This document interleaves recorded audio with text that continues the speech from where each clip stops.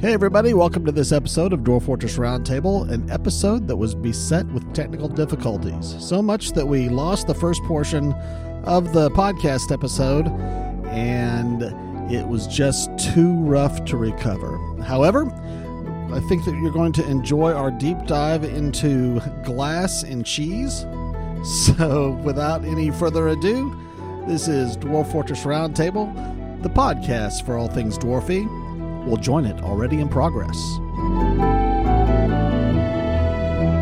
Well, it'll be interesting to find out if that's a luck of the draw or if, well, it's luck of the draw one way or the other. Either you and me, Tony, have just gotten really lucky or Roland has gotten unlucky. I'm cautiously optimistic because, I was getting real tired of how many werebeasts I would have. So looking for strategies in that and kind of pulling my hair out. Now it's like, yay, that problem seems to be gone for now, so that's cool. Gotta tell you, though, werebeasts in some ways are easier to deal with than zombies because, they leave. Yeah, I've been taking to trying to get some sort of wall up first.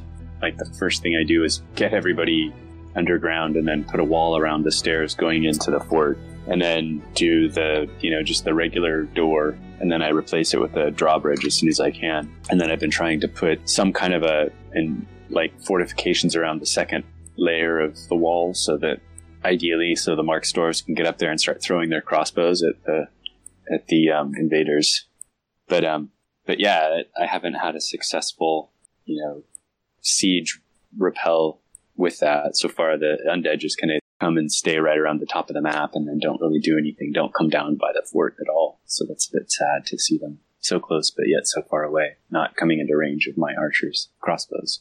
So did you continue working on your glass factory fortress, Tony? So I did. That was going really well, and I was starting to churn out all kinds of, awesome glass stuff. And then as I had tunneled down into the cavern layers to build the magma infrastructure to support it, I hadn't realized that there was one particular cavern that they'd punched into, and we hadn't built a wall in the right place, and so there was a perfect diagonal access of an unbuilt wall. Like, they'd sort of built the wall out of order. Right. If they build the first one, then they can't build the diagonal because they're idiots. And I just hadn't realized that. And then so a forgotten beast in the form of a hairless goose came in and poison spittled everyone in the fort to death. And that was the end of that fort. Whoopsie-doopsie. Fun To watch it go, though. It's like, oh, well, let's see what happens. Oh, yep, it's gonna, it won. Okay, then that's that. So yeah, now we're on to phase 2 of that approach, and so I'm where there's a dwarven will, there's a way. We'll get there. We'll strive to persevere. Well, I had an interesting thing happen, and I'll do a little bit better planning next time. I actually worked around it, but I had a fortress that my embark was in a valley. Typically, I like to dig into the side of a mountain and do it that way, but this one was such that I would have had to have walked way too far away from my wagon to have built into the side of a mountain. So I channeled out a 5x5 square and built down, as you do, right? So one of the first things that I wanted to do was have a security so that if any zombies came, they wouldn't be able to just come down into my fort. So I got everything in from the wagon into the first couple levels of underground, and then I built a bridge over my 5x5 or whatever it was channeled area. So that the plan was, I'm going to just build this bridge that I'll hook it up to a lever, and whenever enemies come, I'll just shut that bridge down. And the bridge was 8x8, so it fully covered the hole. Well, poor planning.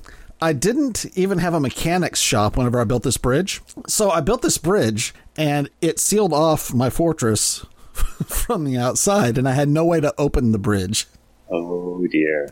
Yeah, so what I ended up doing was after I figured out that I wasn't going to be able to get outside any other way, I built a side tunnel, and finally, for the first time, I was able to build upwards and out instead of downwards and in to get to the outside. So I dug out from the bottom to get out to it. So it ended up being fine, but it was kind of amusing that I had some dwarves that were just sitting outside in the open, and if there had been any bad guys show up, they would have just been tough because they couldn't get in.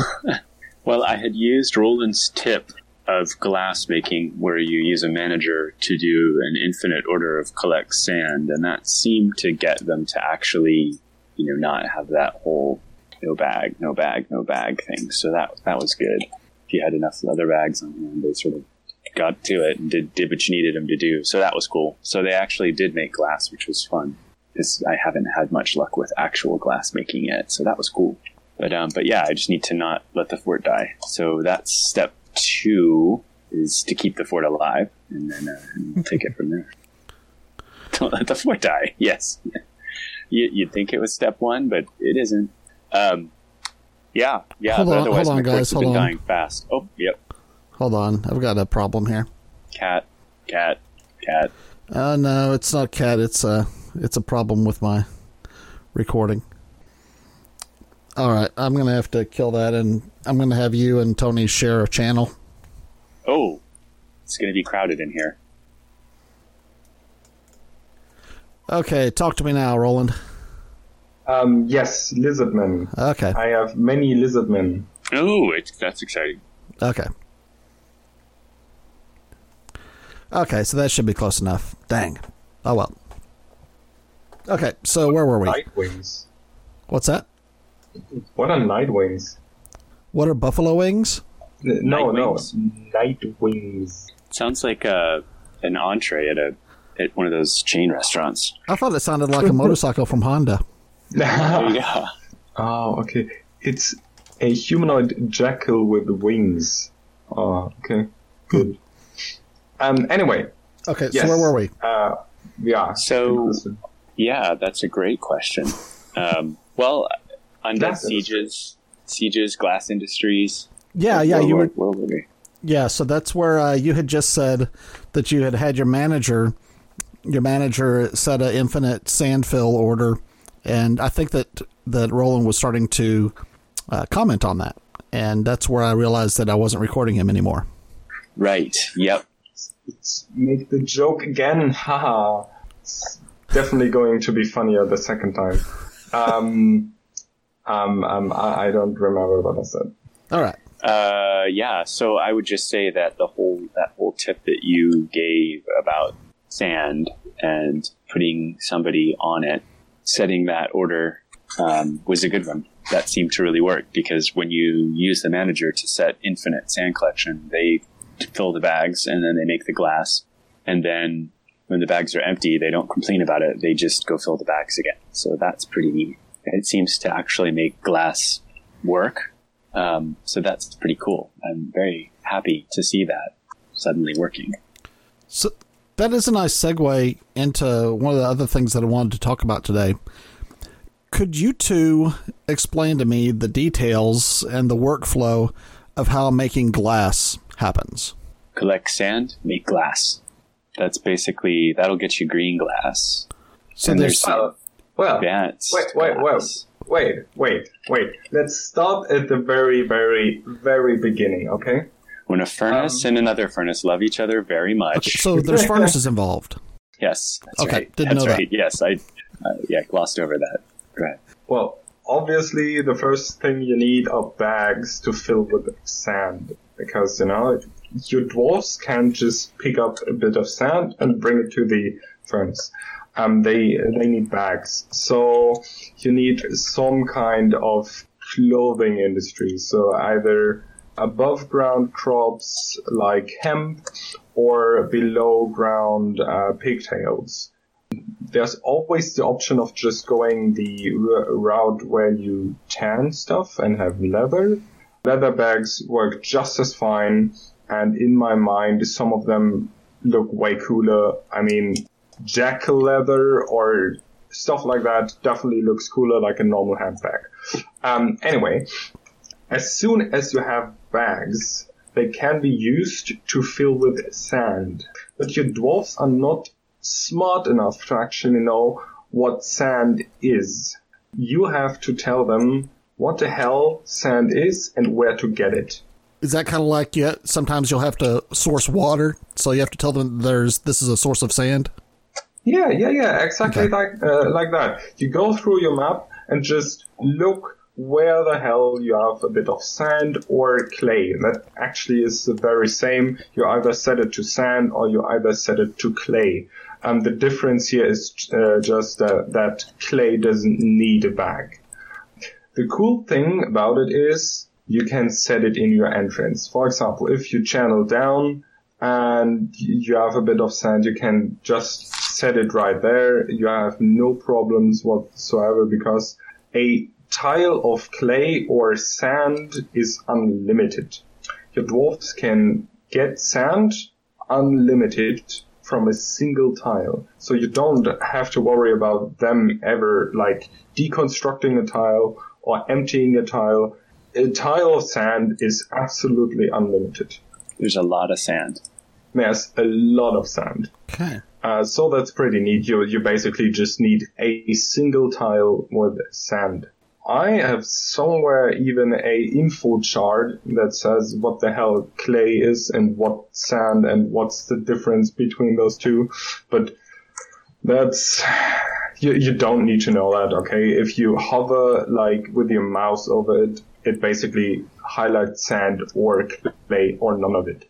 And as soon as you have set up a specific tile, constructing a glass furnace. Same as a normal furnace, you need a bit of fire-safe material, a bit of wood to make it. You could also make a magma glass furnace, which doesn't need fuel, but that's same as any furnace, basically. And then you have the option to say to your dwarves, collect sand. And then, only then, they will start taking a bag, going to the collect spot, filling the bag with sand, and then leaving the bag with sand at the exact spot where they filled it. Yes, that is true. That is extraordinary, but true. Yep. Yeah, and then somebody else, not them, but somebody else can go there and take the bag and use it to make glass. Presumably the one that wants to make the glass, yeah. Yeah. So if you actually set up your sand collecting spot in your fortress entrance, you have a lot of sandbags lying. Okay, so let's step back one step here. So whenever they've got the sand, actually this is stepping forward a step, and I guess I probably just shouldn't have interrupted you. I will go backwards later. So after they have collected the sand, so do you have to tell the dwarves to go get the sand and bring it back to the glass workshop? Is there a workshop for glass specifically? Yes, it's the glass furnace. Glass furnace, okay. So whenever you assign a job to the glass furnace of create glass, is at that point will they go collect the sand from the spot where the dwarves filled the sandbag and then bring it in, much like a stone crafter will go out and get a stone and bring it back to the stone workshop or bring it back to the workshop. So you tell it make glass, and it goes out and grabs the sandbag and comes back and burns it. Yeah, but you have so collecting the sand and using the sand are two different jobs. That is right. Weird, but this is the very baseline. Collecting sand, one job. Making something of the collected sand, another job. You still have the bag. The bag doesn't get wasted in the process. You can refill it, which is pretty neat. And there are 3 types of glass, and depending on what kind of glass you want, you also have a bit of different ingredients for them. If you just have sand, it doesn't matter what kind of sand, so black sand, yellow sand, red sand, whatever sand, it all becomes green glass, which is the standard glass, basically. The glass that elves like. The glass that elves like. Oh, yeah, exactly. Then we have the clear glass, which also needs pearlash, and we have crystal glass, that needs rock crystal and pearlash. I think crystal glass and clear glass are similar, in the pricing, and green glass is the lowest in price. Can you do things with crystal glass that you cannot do with clear glass? No, it's really all the same. It's just the value and the time they need to make something. So I think green glass is fairly quick to make, while crystal glass takes a while. I think. So, with your glass furnace, you can use magma as a source for the fuel for the glass furnace. Besides that, you can't just burn wood. You have to make charcoal first, right? Yeah, the normal fuel. Okay, so you have a regular wood burning furnace or a wood burning workshop to make your charcoal. You can take that charcoal and use that in the glass furnace or magma if you're lucky enough to have a magma source, right? You got it. Okay. Pearlash is the one that I'm not very good at making. I always have to go to what do you call it, to figure out how to do that. Is pearlash and potash the same thing? No, they're different. It requires a bit of potash to make, and pearlash is produced at the kiln, so you need a new workshop for that. It's a type of salt in the real world, but I don't know. You need something else, I think. Is it just potash? I'm not sure. Let's try it and see. I'm about to undergo this. You know what? My hot tip of the week that everyone else probably knew about, but I'm just slow and hadn't come to that conclusion yet, was I always would spend lots of time building these really complicated wells where I would bring water in from the surface and have conduits and ducts and floodgates and all this stuff to plumb the fortress. And then I just realized, in a pinch, all you need to do is dig straight down, and you find a place where there's water in the caverns, and then you go 2 layers above it or 1 layer above it or whatever, punch a hole in it, build a well, Bob's your uncle, you're done. I'm like, why did I never think of this? Why? So many dead dwarves. So anyway. Yeah. Talking about pearlash, it says that pearlash is the most labor-intensive product in the game. Challenge accepted.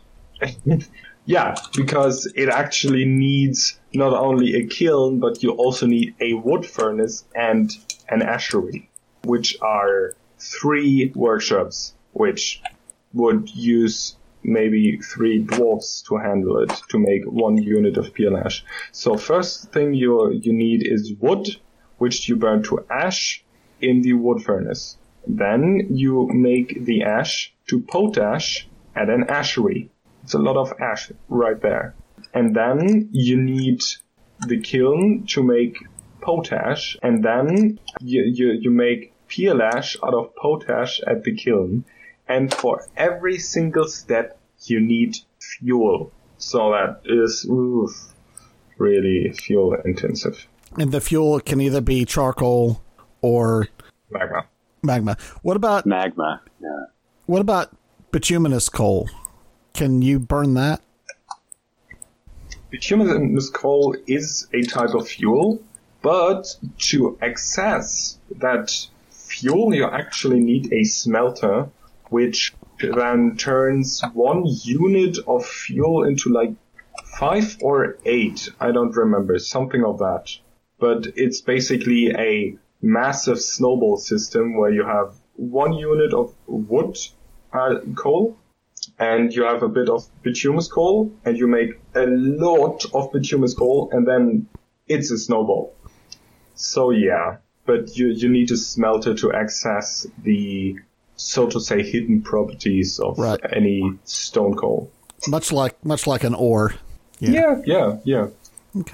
Okay. So if I want to build glass, then I need to collect wood, and I need to take a wood burning furnace and make ash, right?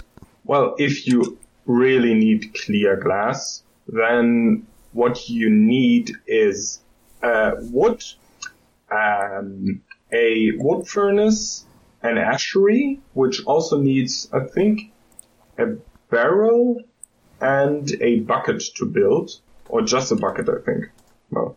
And a kiln, which is also a type of furnace.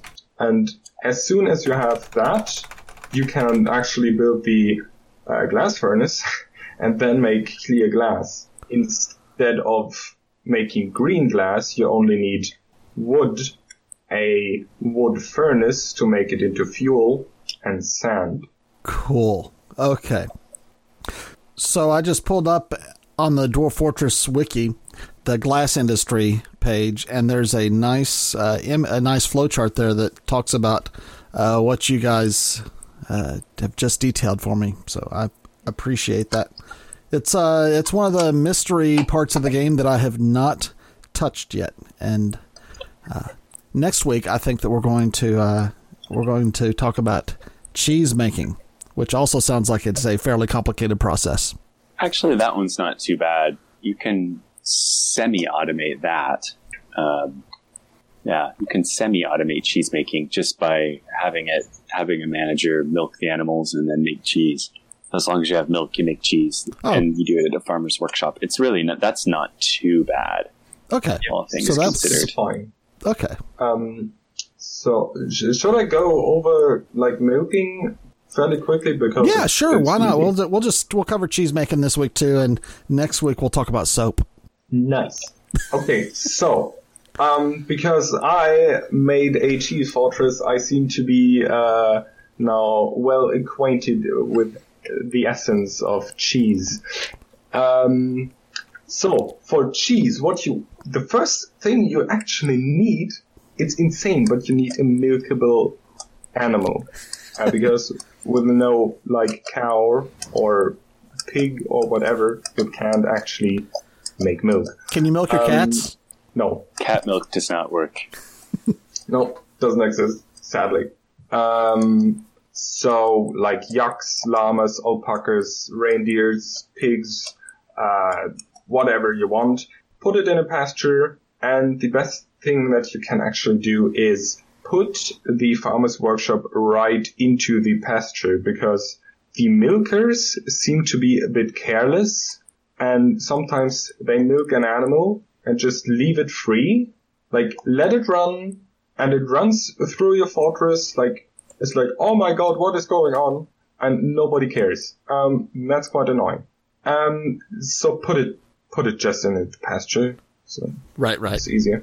The next thing you want is a manager that sets milk an animal at an unlimited number. So your dwarves will always milk an animal as soon as they can, because animals don't produce milk every single second, so they need a bit of recharging, so to say. The thing you need is a bucket to milk it, I think. And no, actually, that's wrong. You don't need a bucket because they are in a workshop. You just need the workshop and not a bucket. But you need a barrel to store the milk. And if you have set it to repeat order, and you have a lot of animals and a lot of milkers, you also need a lot of barrels, because as soon as a barrel is taken by a dwarf for his job, this barrel cannot be used by any other dwarf for maybe even the same job. Right. So if you have 3 milkers and 3 milkable animals, you also would potentially need at least 3 farmer workshops and 3 barrels, or else they will do the job after another and not at the same time. So you've got your milk, and then you just tell the workshop to. Was it in a kitchen? Is it where does cheese get made? It's all in the farmer's workshop. Okay. And you don't need anything else. You just need milkable animals, a lot of barrels, and then you have already cheese. And the thing is, neither cheese nor milk actually spoils. So you could potentially just let the milk stuff run along for a while, then check on it, see you have a lot of milk, and then cheese it cheese it. Make all the milk into cheese at one point. Could also use the manager just to say, make cheese unlimited number, milk and animal unlimited number, and then it just rounds along, and you check on it like 2 months later and you see, oh my god, I have like 200 cheeses, or you check a month later and you have like 2,000 cheeses. Also, one thing to remember, I thought that dwarves could drink milk. They cannot. They cannot drink milk. I had figured that out. So that it makes sense to just store milk in your kitchen or somewhere in your stockpiles. They cannot drink it. They cannot produce anything out of it. They cannot make it into food or cook it in a meal.